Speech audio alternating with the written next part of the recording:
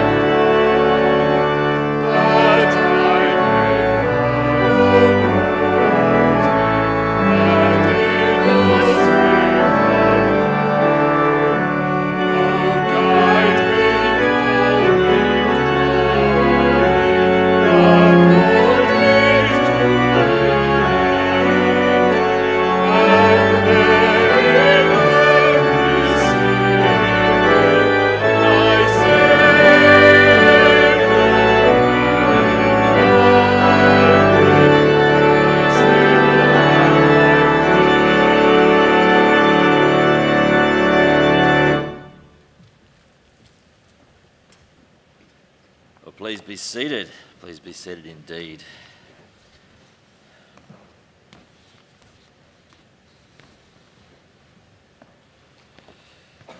Well, welcome again to our service of prayer and word this morning.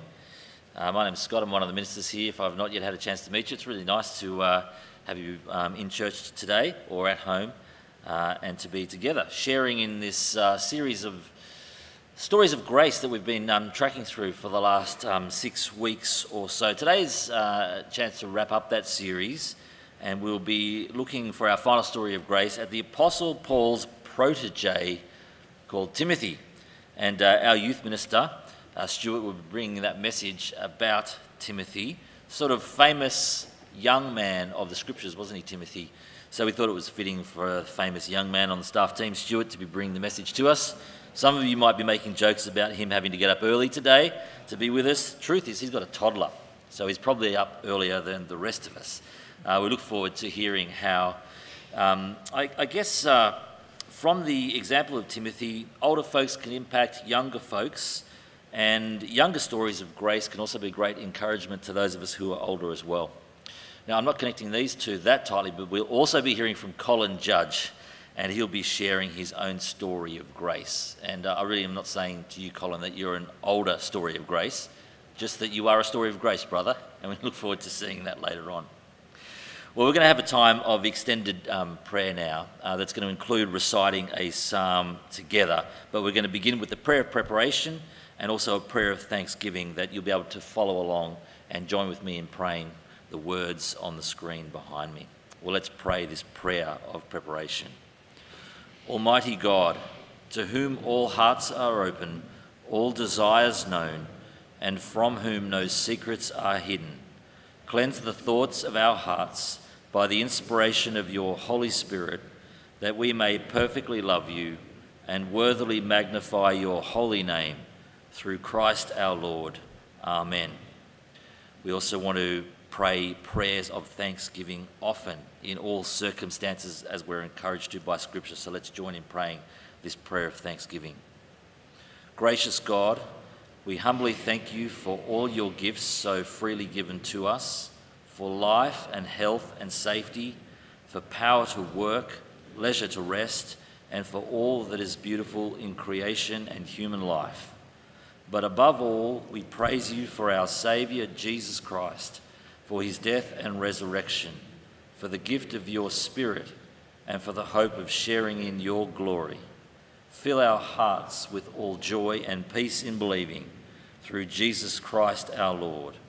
Amen. Now I'm going to recite some of the words from Psalm 145 together, which is a real encouragement to us to express our humble dependence upon God in prayer. So let's pray these words together as well. I will exalt you, my God the King.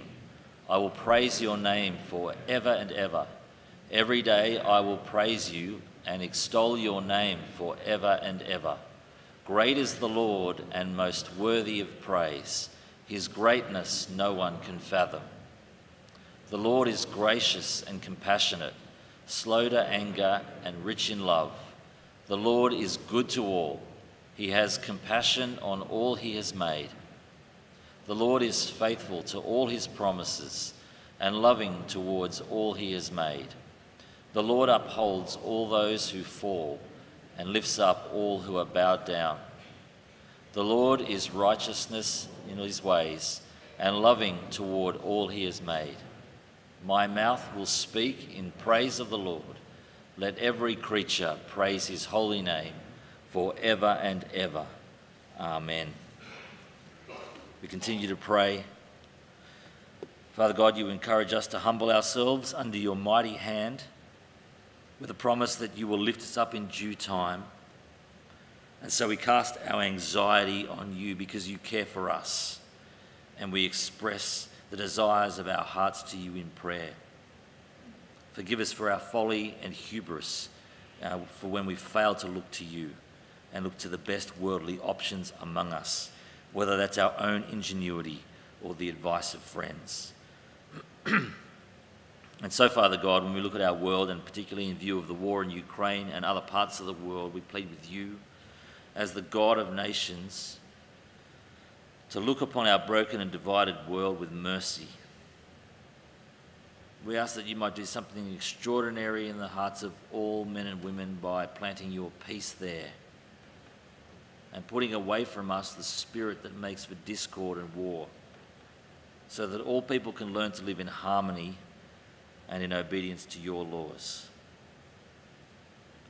We're conscious in small ways that Schools have been on break these past few weeks, and so as students and staff return to school, we thank you that the government schools in our area each have a scripture teacher under the Anchor RE scripture teaching banner. So we pray for your protection this term over Kieran Kulbelke, Susie McDonald and Ben Adamo in Balgala Boys, McKellar Girls and Manly Selective High Schools.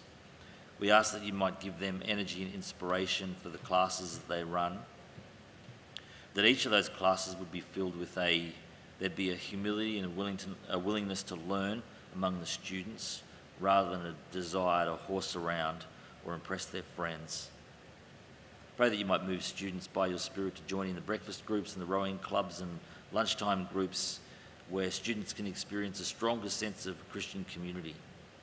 And so we give over that ministry to you today and ask that many of these young people who don't know you, maybe not have even heard of the name Jesus, would know intimately about him, and they would come to find the truth and grow in relationship with him. And Lord, for the break in routine that some of us have enjoyed in the school holidays, we want to give you thanks for that opportunity to rest and relax. And we pray that as school resumes for a rocket of a final term, you would give the teachers and the students the stamina to finish the year well. I want to pray especially for the HSC students who start their exams this coming Wednesday. Give them peace each day so that their minds would be clear and focused on the topic for the day. Pray that you'd really help them to persevere with their studies and to not give up. Pray that might be a great opportunity for them to develop character and habits that will suit them in their future endeavours. We also pray you might give them deep rest each night and they might feel your comfort at times when thoughts become overwhelming or when they're tempted to give up. And Lord, finally, we ask that you would give us eyes to see what you see, ears to hear your words carefully, hearts that are moved to action when we see people in need. And let us be quick to offer not just words of comfort and truth, but actions in accordance with them. And we pray all these things in the loving name of Jesus. Amen. Friends, I invite you to join with me as we finish our time of prayer by saying or praying the Lord's Prayer together. Our Father in heaven, hallowed be your name. Your kingdom come, your will be done on earth as it is in heaven. Give us today our daily bread and forgive us our sins as we forgive those who sin against us. Lead us not into temptation, but deliver us from evil. For the kingdom, the power, and the glory are yours, now and forever. Amen. Well, friends, we're now going to watch the video news for this week.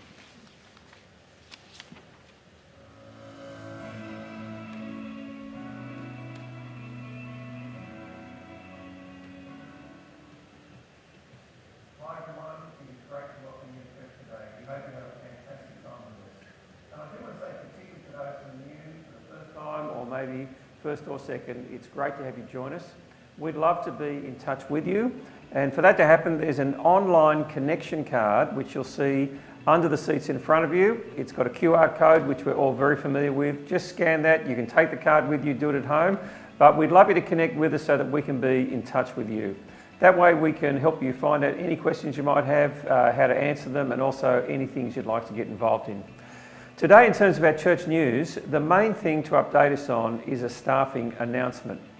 And sadly, I've got to give you the news that Trish Appleby, our Assistant Families and Children's Minister, has given me her notice that she's going to be finishing up in her role in 3 months' time, mid-January. I was very sad to hear this news, as she's done such a great job working to hold the kids' ministry together with James and Ellen following Naomi's departure back in 2020. Trish has been outstanding in the way she's helped to transition the ministry and get it ready for our new families minister, Jamie Post, to take over. It is worth noting that Trish is finishing up due to personal issues revolving around her need to help her extended family on the weekends. She's actually very sad to leave because she's loved working on the team and in the ministry and with the families and the children. She and her husband John are going to continue to be members here at the church and involved as volunteers going forward. I will update the church in the next few weeks about plans we have for searching for a replacement, And if you've got any inquiries or queries about that, please come and see me. Lastly, as we continue to recover from the pandemic, one of our key needs is increasing our weekly and monthly giving.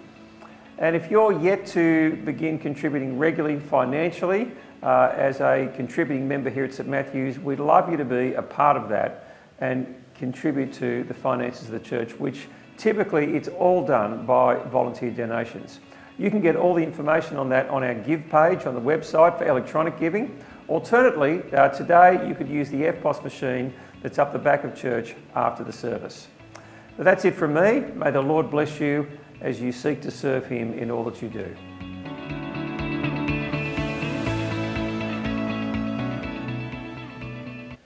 Well, hey Trish, I want to say it's not too late. You don't have to leave. Please stay. Friends, we're now going to join in our offertory hymn, our next hymn, so I invite you to stand as we sing that together. And after that will be the next story of grace before our Bible reading and Stuart brings the message. Let's stand and sing together.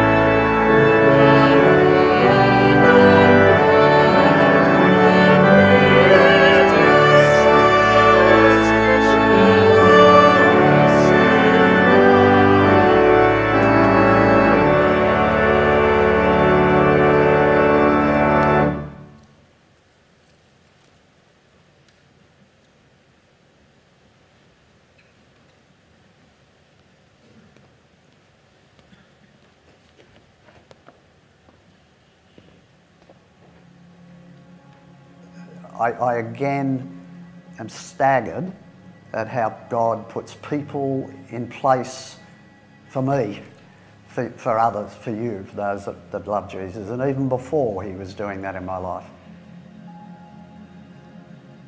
Well, my name is Colin Judge. I'm married to Pamela, and we have been attending St Matt's for probably the last 3 years. And as a young person through my early teenage years into my last couple of years at high school, I was quite a verbally aggressive atheist, particularly with a couple of Christian mates that I was at school with, even to the point that pretty much every day on our way home from high school, for the last couple of years, we would stand on a corner of a street where two of them lived, and I would debate quite firmly all the weaknesses in their Christian faith, and I felt that I destroyed them. Looking back, I hadn't, but I thought I was winning.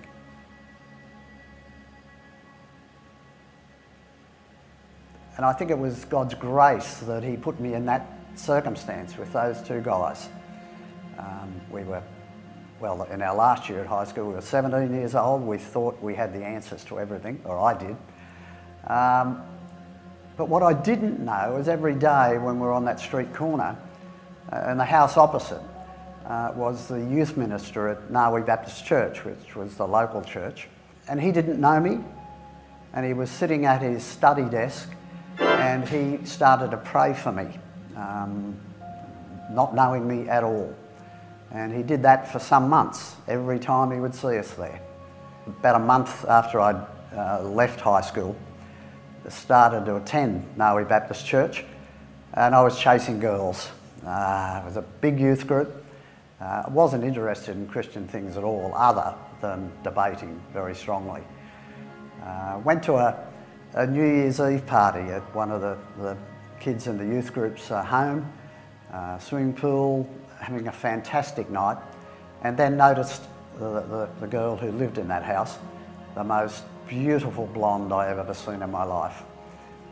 And I remember at one point during the night, because I was pretty cool, I thought I had it all, I walked up to her and I said, "Would you like to go out for a milkshake?"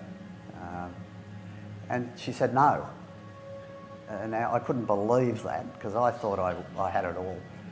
And I said, "Why?" And she said, "Because you're not a Christian." And it just hit me between the eyes. First time in my life I'd ever met a teenager whose Christian commitment meant so much that it in fact encompassed all her life, and particularly somebody to date. But it really did stand me up and make me think about faith and what it could mean in somebody's life.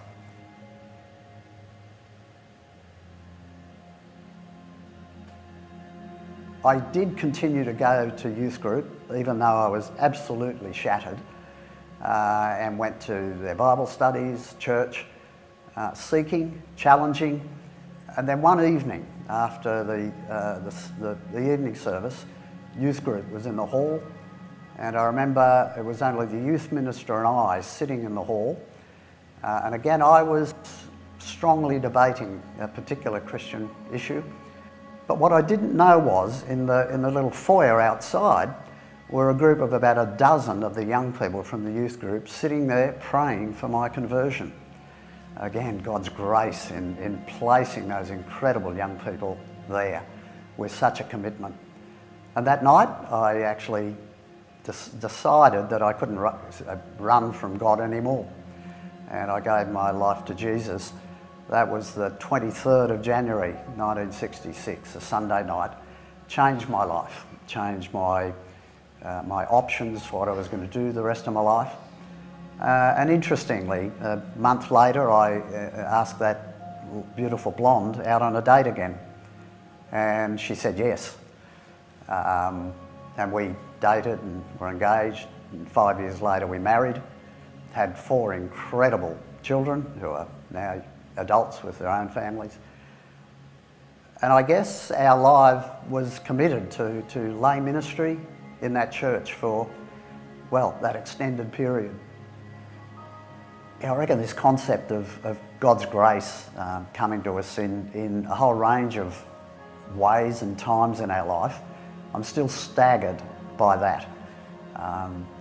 God loved me enough, even yet while I was a sinner. He was setting up these wonderful people, and young people, most of them, to minister to me, to bring me to Jesus. I can do no less than try and be a vehicle for God's grace to other people and thank Him for His saving grace to me.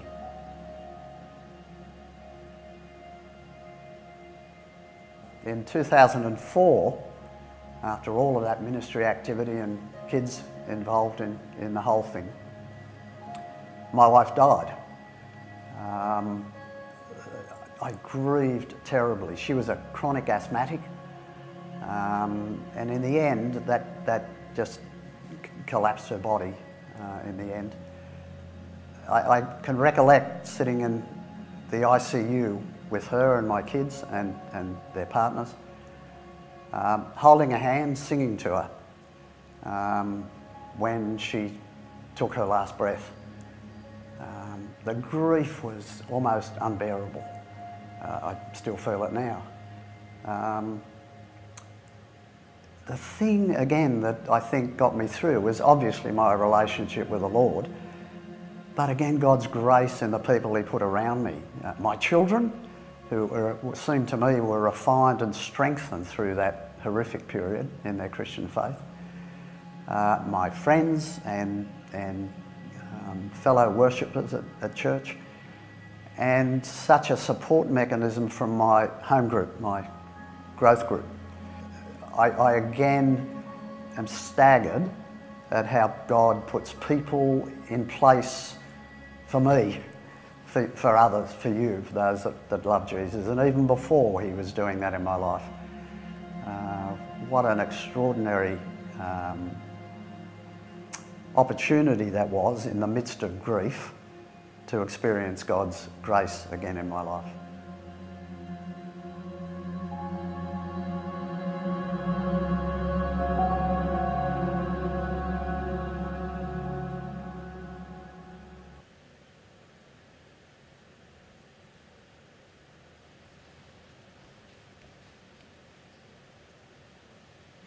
Good morning, everybody.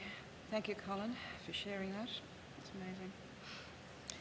The reading today is from the book of 2 Timothy, chapter 2, starting at verse 1. It's on page 1198 in your church Bibles. You then, my son, be strong in the grace that is in Jesus Christ. And the things you have heard me say in the presence of many witnesses, entrust to reliable people who will also be qualified to teach others. Join with me in suffering, like a good soldier of Christ Jesus. No one serving as a soldier gets entangled in civilian affairs, but rather tries to please his commanding officer. Similarly, anyone who competes as an athlete does not receive the victor's crown except by competing according to the rules. The hard-working farmer should be the first to receive a share of the crops. Reflect on what I am saying, for the Lord will give you insight into all of this. Remember Jesus Christ, raised from the dead, descended from David. This is my gospel, for which I am suffering, even to the point of being chained like a criminal. But God's word is not chained. Therefore I endure everything for the sake of the elect, that they too may obtain the salvation that is in Christ Jesus with eternal glory. Here is a trustworthy saying: if we died with him, we will also live with him. If we endure, we will also reign with him. If we disown him, he will disown us. If we are faithless, he remains faithful, for he cannot disown himself. That's the end of the reading.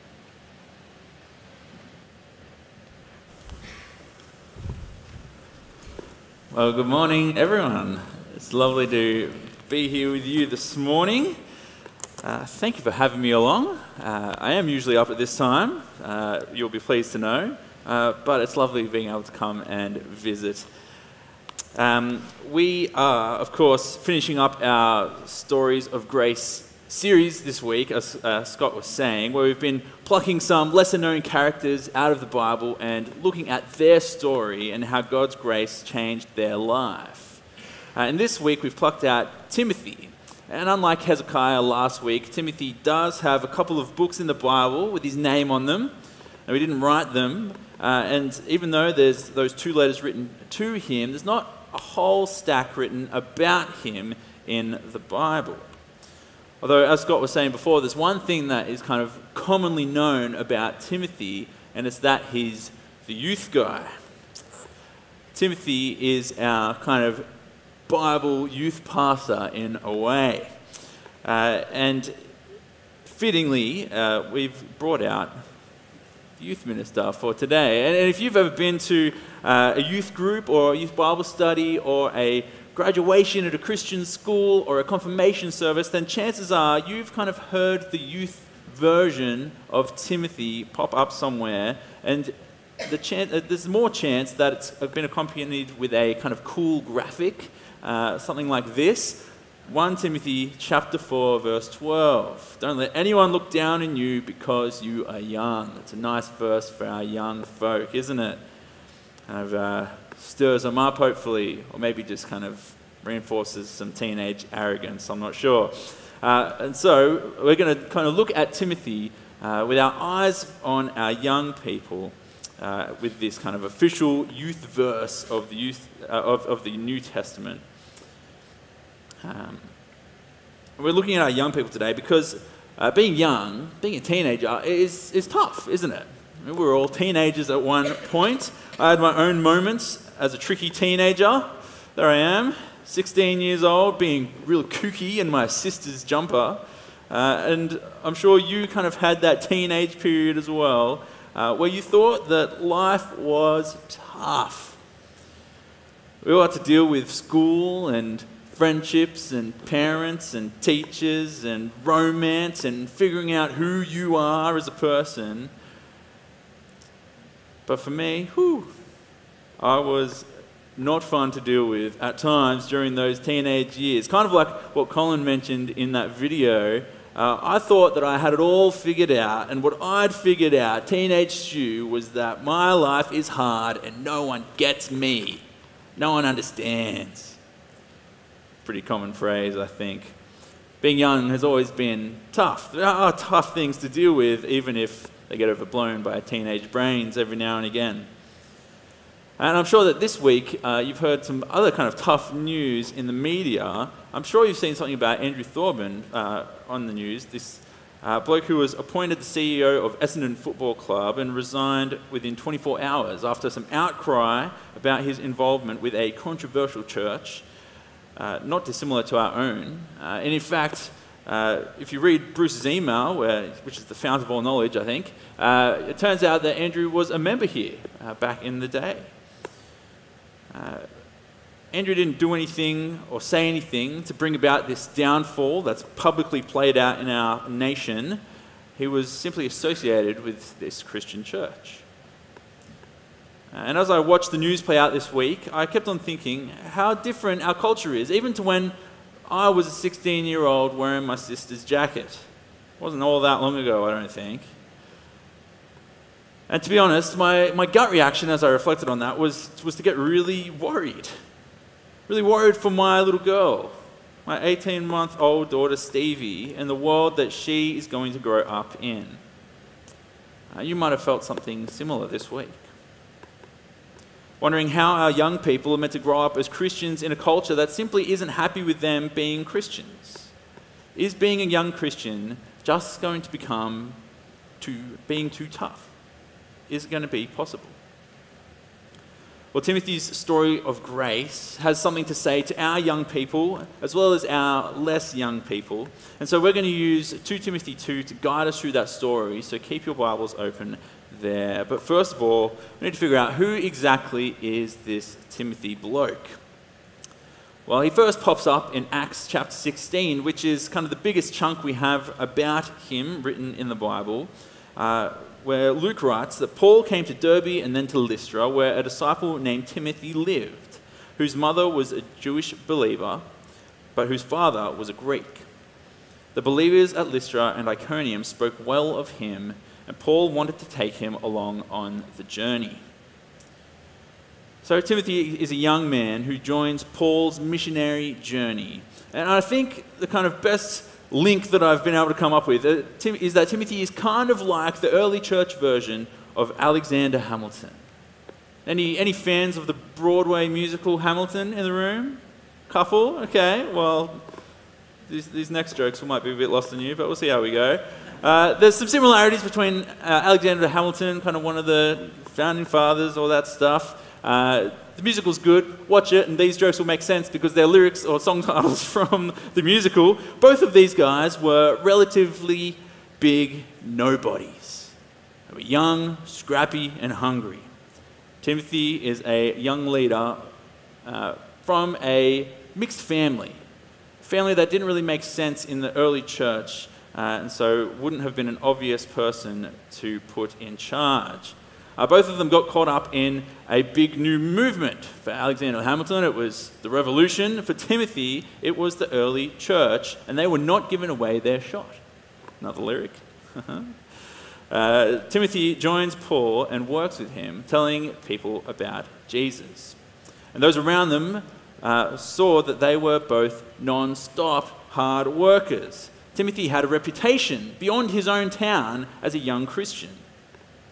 And both became the right-hand man of the guy who was kind of heading the movement. Paul wrote to the Philippians that he had no one like Timothy. He was his right-hand man. And both were in the room where it happened. They both were at the center of this new movement that burst onto the scene. And Timothy got to learn of Paul and be part of this early church movement. Now that's about where the similarities stop. And apologies, go and watch Hamilton. It's on Disney+. It's a good laugh. But young Timothy, he travels along with Paul, visits churches as Paul's representative, and is eventually sent to look after a group of churches on his own, even though he's young. And along the way, he develops this close relationship with Paul. He's kind of taken under his wing. And in the letters that Paul writes to Timothy, he calls him my true son in the faith and my dear son. Really familiar, loving phrases. And we see this closeness again in the kind of overall letter of 2 Timothy. Paul is in prison again. This is likely his last letter that he wrote that we still have a copy of. And while Paul is in prison, a whole bunch of his previous supporters have abandoned him. It's too hard to keep on supporting this guy who is thrown into prison constantly. So Timothy, Paul, and the early church, they're all facing tough times, opposition. It's hard to get this movement going. And it's into this situation that Paul writes Timothy's second letter. So we'll have a look at 2 Timothy chapter 2, verse 1. What's the first instruction that Paul has for this troubled young Christian in this chapter? He writes, "Be strong in the grace that is in Christ Jesus." And really, this could be the byline for our whole Stories of Grace series, couldn't it? Be strong in the grace that is in Christ Jesus. The big thing that Paul wants Timothy to do in the face of trouble, in a world that's hostile to him being a Christian, is be strong in grace. Now, this is a relatively unnatural thing for young men to want to be strong in. Young men tend to long for strength in themselves. I live just out the back here next to church, and on Friday and Saturday night, the people spill out of the pubs in Manly, and I get to see and hear young men being strong in themselves, trying to show how tough they are as they mingle on the street. But Paul doesn't want Timothy to be strong in his own power or brains or charisma. He wants him to be strong in the grace of Jesus. And if there's one thing that I want, it's for the young people of St. Matt's, and indeed for all our people, to be strong in the grace that is in Jesus. Just in the previous chapter, Paul reminded Timothy about grace and what it is. Have a look at chapter 1, verse 9. He says, "He has saved us and called us to a holy life." It's a wonderful summary of grace here. Not because of anything we have done, but because of his own purpose and grace. This grace was given us in Christ Jesus before the beginning of time, but it has now been revealed through the appearing of our Saviour, Christ Jesus, who has destroyed death and has brought life and immortality to light through the gospel. What wonderful words. God's riches at Christ's expense indeed. The undeserved gift of life is what Timothy is to be strong in. The pinnacle of history where God restores mankind and gives them a way back to himself. It's the foundation for everything. It's what Timothy is to be strong in. And this is why we cannot ever let ourselves get bored of grace. Sometimes it can be tempting to think, yep, grace, heard that before. Jesus died for me, I didn't deserve it, I get it. Let's move on to something a bit more meaty. But we never graduate from grace. We need to keep reminding ourselves just how earth-shattering it is that the Lord of all would reach out to us sinners and call us his own. All Christians need to be strong in grace in the face of challenges, don't they?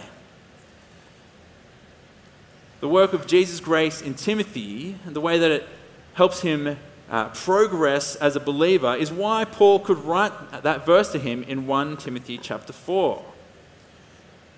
Set an example for the believers in speech, conduct, love, in faith, and in purity. Trying really hard or studying lots of books or being from the right family or turning up to church enough or going to leadership development camps weren't going to enable Timothy to be an example in speech, conduct, love, faith, and purity. Only one thing would: grace. Now fast forward a bit, and it seems like Timothy did just that. He stayed strong in grace. He became the bishop of Ephesus and helped guide the church through those tricky early days in the midst of hostile aggression. Not through his own strength, of course, through the strength in the grace of Jesus. And boy, do I have to remind myself of that regularly. How often do I face troubles and just kind of sit and grit my teeth and try and push through on my own strength? How often do I face a situation and do I start working out how to solve it myself rather than praying? How often do I stress and worry about how I could possibly make it as a Christian in this world instead of reminding myself of the grace that started it all? Be strong in grace. It's a firm foundation in a world of change and uncertainty. It was firm for Timothy, it's firm for us. But Timothy's story of grace also shows us the essential role that often our older people have of passing on grace. In verse 2, Paul tells Timothy, "The things you've heard me say in the presence of many witnesses, entrust to reliable people who will also be qualified to teach others." Pass on that grace. Did you know that the plural of octopus is octopuses, not octopi? My wife, Andy, hates octopuses. Look at it. Now, it's not necessarily because of the 8 creepy arms that can grow back if you cut them off, or their spooky, lifeless eyes, or the fact that they have a beak. The sea creature has a parrot beak. That's creepy, but that's not what freaks Andy out. It's their complex brains and problem-solving abilities. Octopus facts, here we go. 2/3 of an octopus's neurons are in its arms. That means an octopus can essentially think in each of its arms. Each arm can do something different and accomplish a different task all at the same time. And to quote my wife, she says, "The only thing that has stopped octopuses taking over the world and mankind is the fact that there's no intergenerational transfer of knowledge." More octopus facts, here we go. After reproducing, an octopus simply floats away into the ocean and dies. Both mum and dad. There you go. No intergenerational transfer of knowledge. God knew what he was doing when he made octopuses. Otherwise, we'd all be in trouble. Now, Timothy's story of grace is the exact opposite to octopuses. We heard in Acts that Timothy's mother was a Jew who had come to believe in Jesus. And Timothy didn't just have the knowledge of grace magically appear in him, it was passed on to him by his family. At the start of this letter, Paul writes, "I'm reminded of your sincere faith, which first lived in your grandmother Lois and in your mother Eunice, and I'm persuaded now lives in you also." Very unlike octopuses, isn't it? This grace was passed down to Timothy through intergenerational transfer. And Timothy's story is not unlike mine. Even by name, actually, my grandmother's sister's name is Lois, which I think is close enough. Now, my grandmother taught my mum about grace, and my mum taught me. She's probably the person who had the biggest impact on me as a young believer. And if there was ever a Bible passage that kind of upheld the office of mum in high regard, it's this one, isn't it? Timothy, this young leader who has a profound impact on the early church, would not have been there without his mum's faithful teaching. And to those of you who are parents and grandparents, we are called to the same thing: passing on grace to our kids. It's one of the most profound things that you could do. That's why the Bible is packed full of instruction to teach kids about God. And it's worth thinking about how your house might be a house that teaches kids about God. That those things will change as kids grow up, of course, and as grandkids come onto the scene, but it could be things as simple as reading Jesus' books at bed. Imagine if every time it's sleepover at Nan and Pop's place, there was just wonderful Christian stories read out of beautiful kids' Bibles. My pick of the bunch is the Jesus Storybook Bible, if you're looking for something to buy and keep on the shelf. It's beautifully illustrated and tells the story of Jesus' grace in every single chapter. It's wonderful. I read it to Stevie every single night, one chapter, and Andy will often walk in and find me with Stevie on my lap reading the book and me just crying as a beautiful truth about God is made so fresh and new to me in a simple way out of a kid's Bible. They're wonderful things. Maybe even just buy one for yourself. Now, books might not be everyone's cup of tea, especially as kids age, but just talking about Jesus regularly as a family or when the grandkids are around might be the way that you impact that next generation of your biological family. If kids did what we want, they would all gather around and have a Bible study with us, but they don't. They're little sinners. And so maybe just that one extra thing in your day might help impact this next generation. A Colin Buchanan song in the car. A question about what you're learning in Sunday school. Grace before a meal. Even just talking about God is a way that we can impact this next generation and pass on grace. But it's not just biological family that passes on grace to Timothy. It was the family of believers too. Remember, Timothy had a spiritual father in Paul. Timothy was taught and nurtured by Paul as they traveled and worked together in the gospel, and it was onto the foundation that was laid by his family that Paul passed more grace on to Timothy. The gospel message of grace needs to be passed on to others. And so even if you don't have children or grandkids of your own, you still have children to teach. The kids and youth of St. Matt's are your family. And our church has a long history of passing on grace to its younger members. Now, the same thing happened to me when I was at youth group as a teenager. The same thing happened to Colin in his story of grace, which we so wonderfully heard. And I can't think of a better advertisement for youth ministry than Colin's video, so thanks for that, Colin. And there's lots of ways we can do this. We have, of course, our official kids and youth ministries at church. And don't think that being a kids and youth leader means that you have to have been born in the 2000s. It's not true. We would love to work with more people in caring for and growing our kids and youth. But of course, it's not just official youth and kids ministry channels. There's just being a grace-filled church member. Saying hi to a kid or a young person and learning their name will go a long way. And just listening to them talk about some TV show you've never heard of while they've got their finger in their nose and then they'll just kind of run away again. That is a wonderful way that you can pass on grace to the young children of your church family. You can also pray for them. And please do. Colin had a whole room of people praying for him. Imagine what could happen if we had a whole church of people praying for our young ones to come to a knowledge of the grace of Jesus.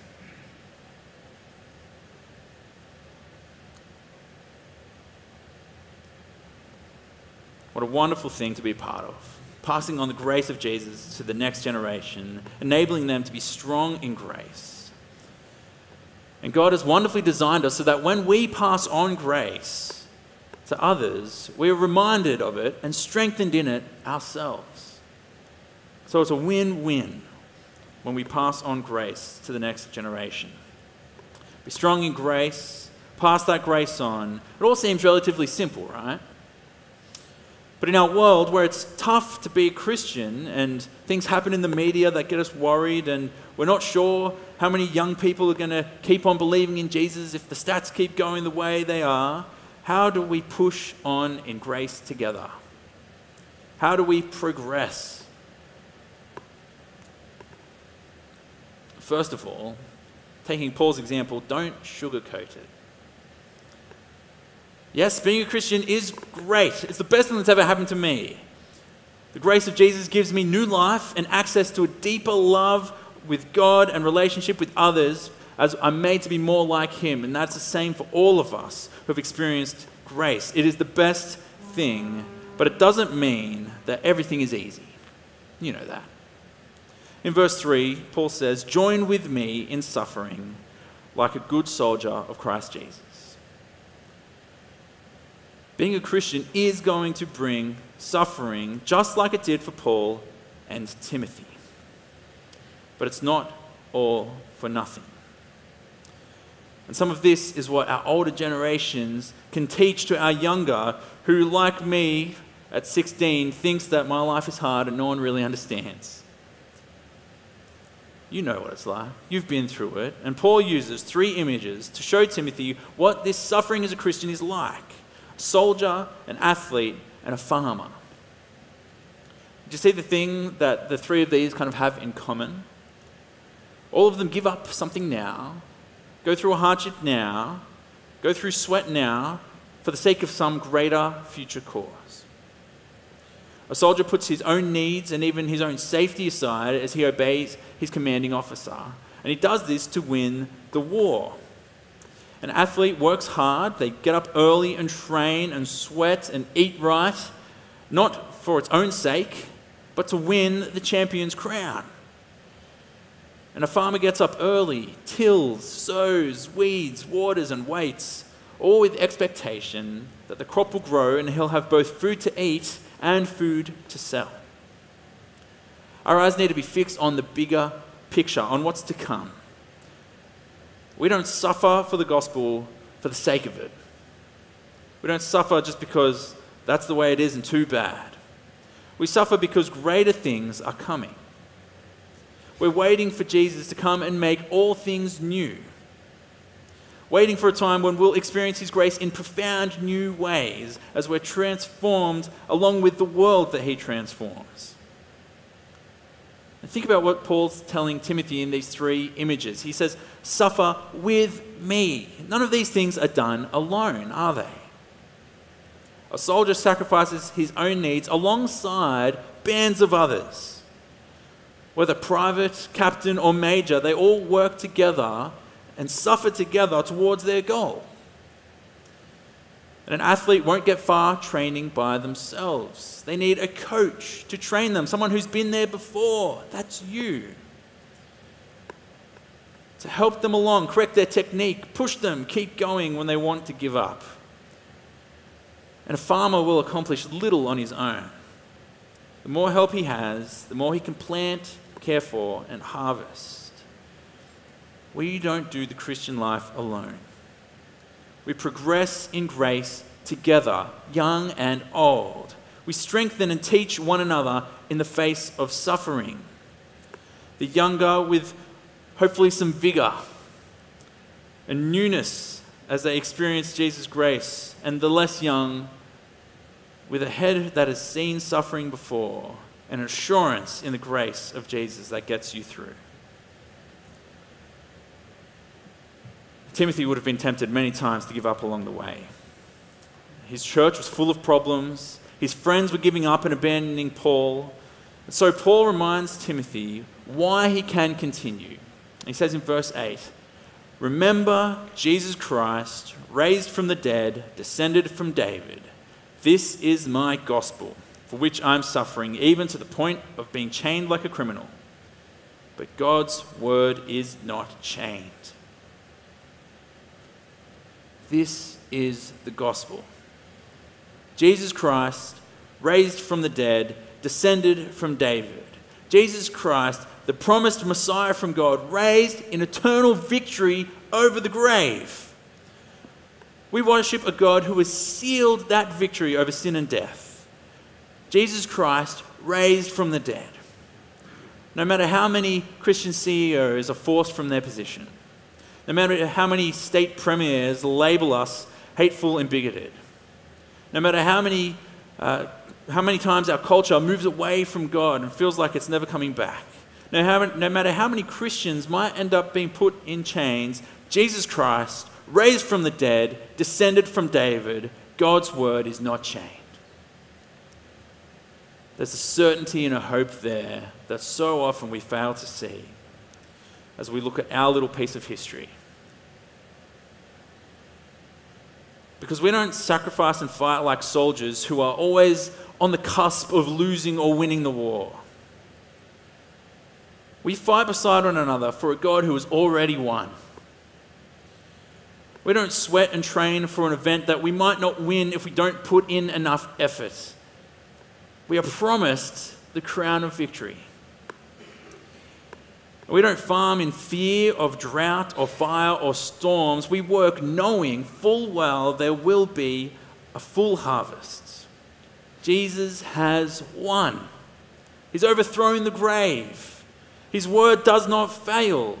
And that means when we suffer for the gospel, we can rally each other with the promises of King Jesus. When the world looks like it's fallen to bits around us, we can know that there's nothing in it that can separate us from his love. When our government seems to move away from the kingdom, we can know with certainty there is no power which will overthrow his kingdom. There isn't even a moment of doubt or unfaithfulness in us that can stop Jesus keeping his promise. It was the same for Timothy. He had moments of weakness. He needed to be reminded by Paul to focus on the gospel. He needed to be encouraged to flee the sins of youth. This young leader felt unsure as he followed Jesus in hard times, and we will too. Our young people will too. But the faithfulness and victory of Jesus means that we can be strong in grace. We can pass on grace. And we can progress in grace together, even if we stumble, even if we doubt, even if we worry. Together we can remind each other the victory is won. Christ Jesus, descended from David, raised from the dead. Nothing we come past changes those facts. Paul finishes with a nice little poem, which I think summarizes some of this. And so we'll finish with this too. Here is a trustworthy saying: if we died with him, we will also live with him. If we endure, we will also reign with him. If we disown him, he will also disown us. But if we are faithless, he remains faithful, for he cannot disown himself. It's the wonderful news and certainty we have in the story of grace, even in a world where being a young Christian seems tough. Why don't you pray with me? Our Lord God and loving Heavenly Father, we thank you for Timothy's story of grace. We thank you that even though he was a bit of a young nobody, you used him to make a big impact. And Lord, we pray for our young people in our church that they would be captured by the grace that captured Timothy, and they too will hold firm to you. They will be strong in grace, that they would push on in a world where it's tricky being a young Christian. Lord, we ask that you might use them in mighty ways to have great impacts on not just your church family here, but all over the place. Lord, we ask for us that as we guide our young people through challenging worlds, that you would help us to not give up hope, not lose sight of the victory that is won over the grave. Lord, help us pass on that grace with an absolute certainty that nothing can separate us from your love. Lord, as we do this together, may we be uplifted and encouraged. And may this church continue for generations to come to have a wonderful history of sharing this grace with the young people, both near and far from you. In Jesus' name we pray. Amen.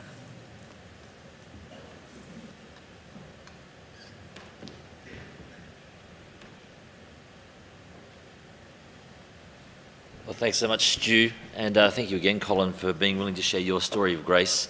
It's been wonderful actually to see those two things dovetail so neatly across the series. Well, friends, we now have an opportunity to finish our time together by singing our final hymn. So I invite you to stand and join in together.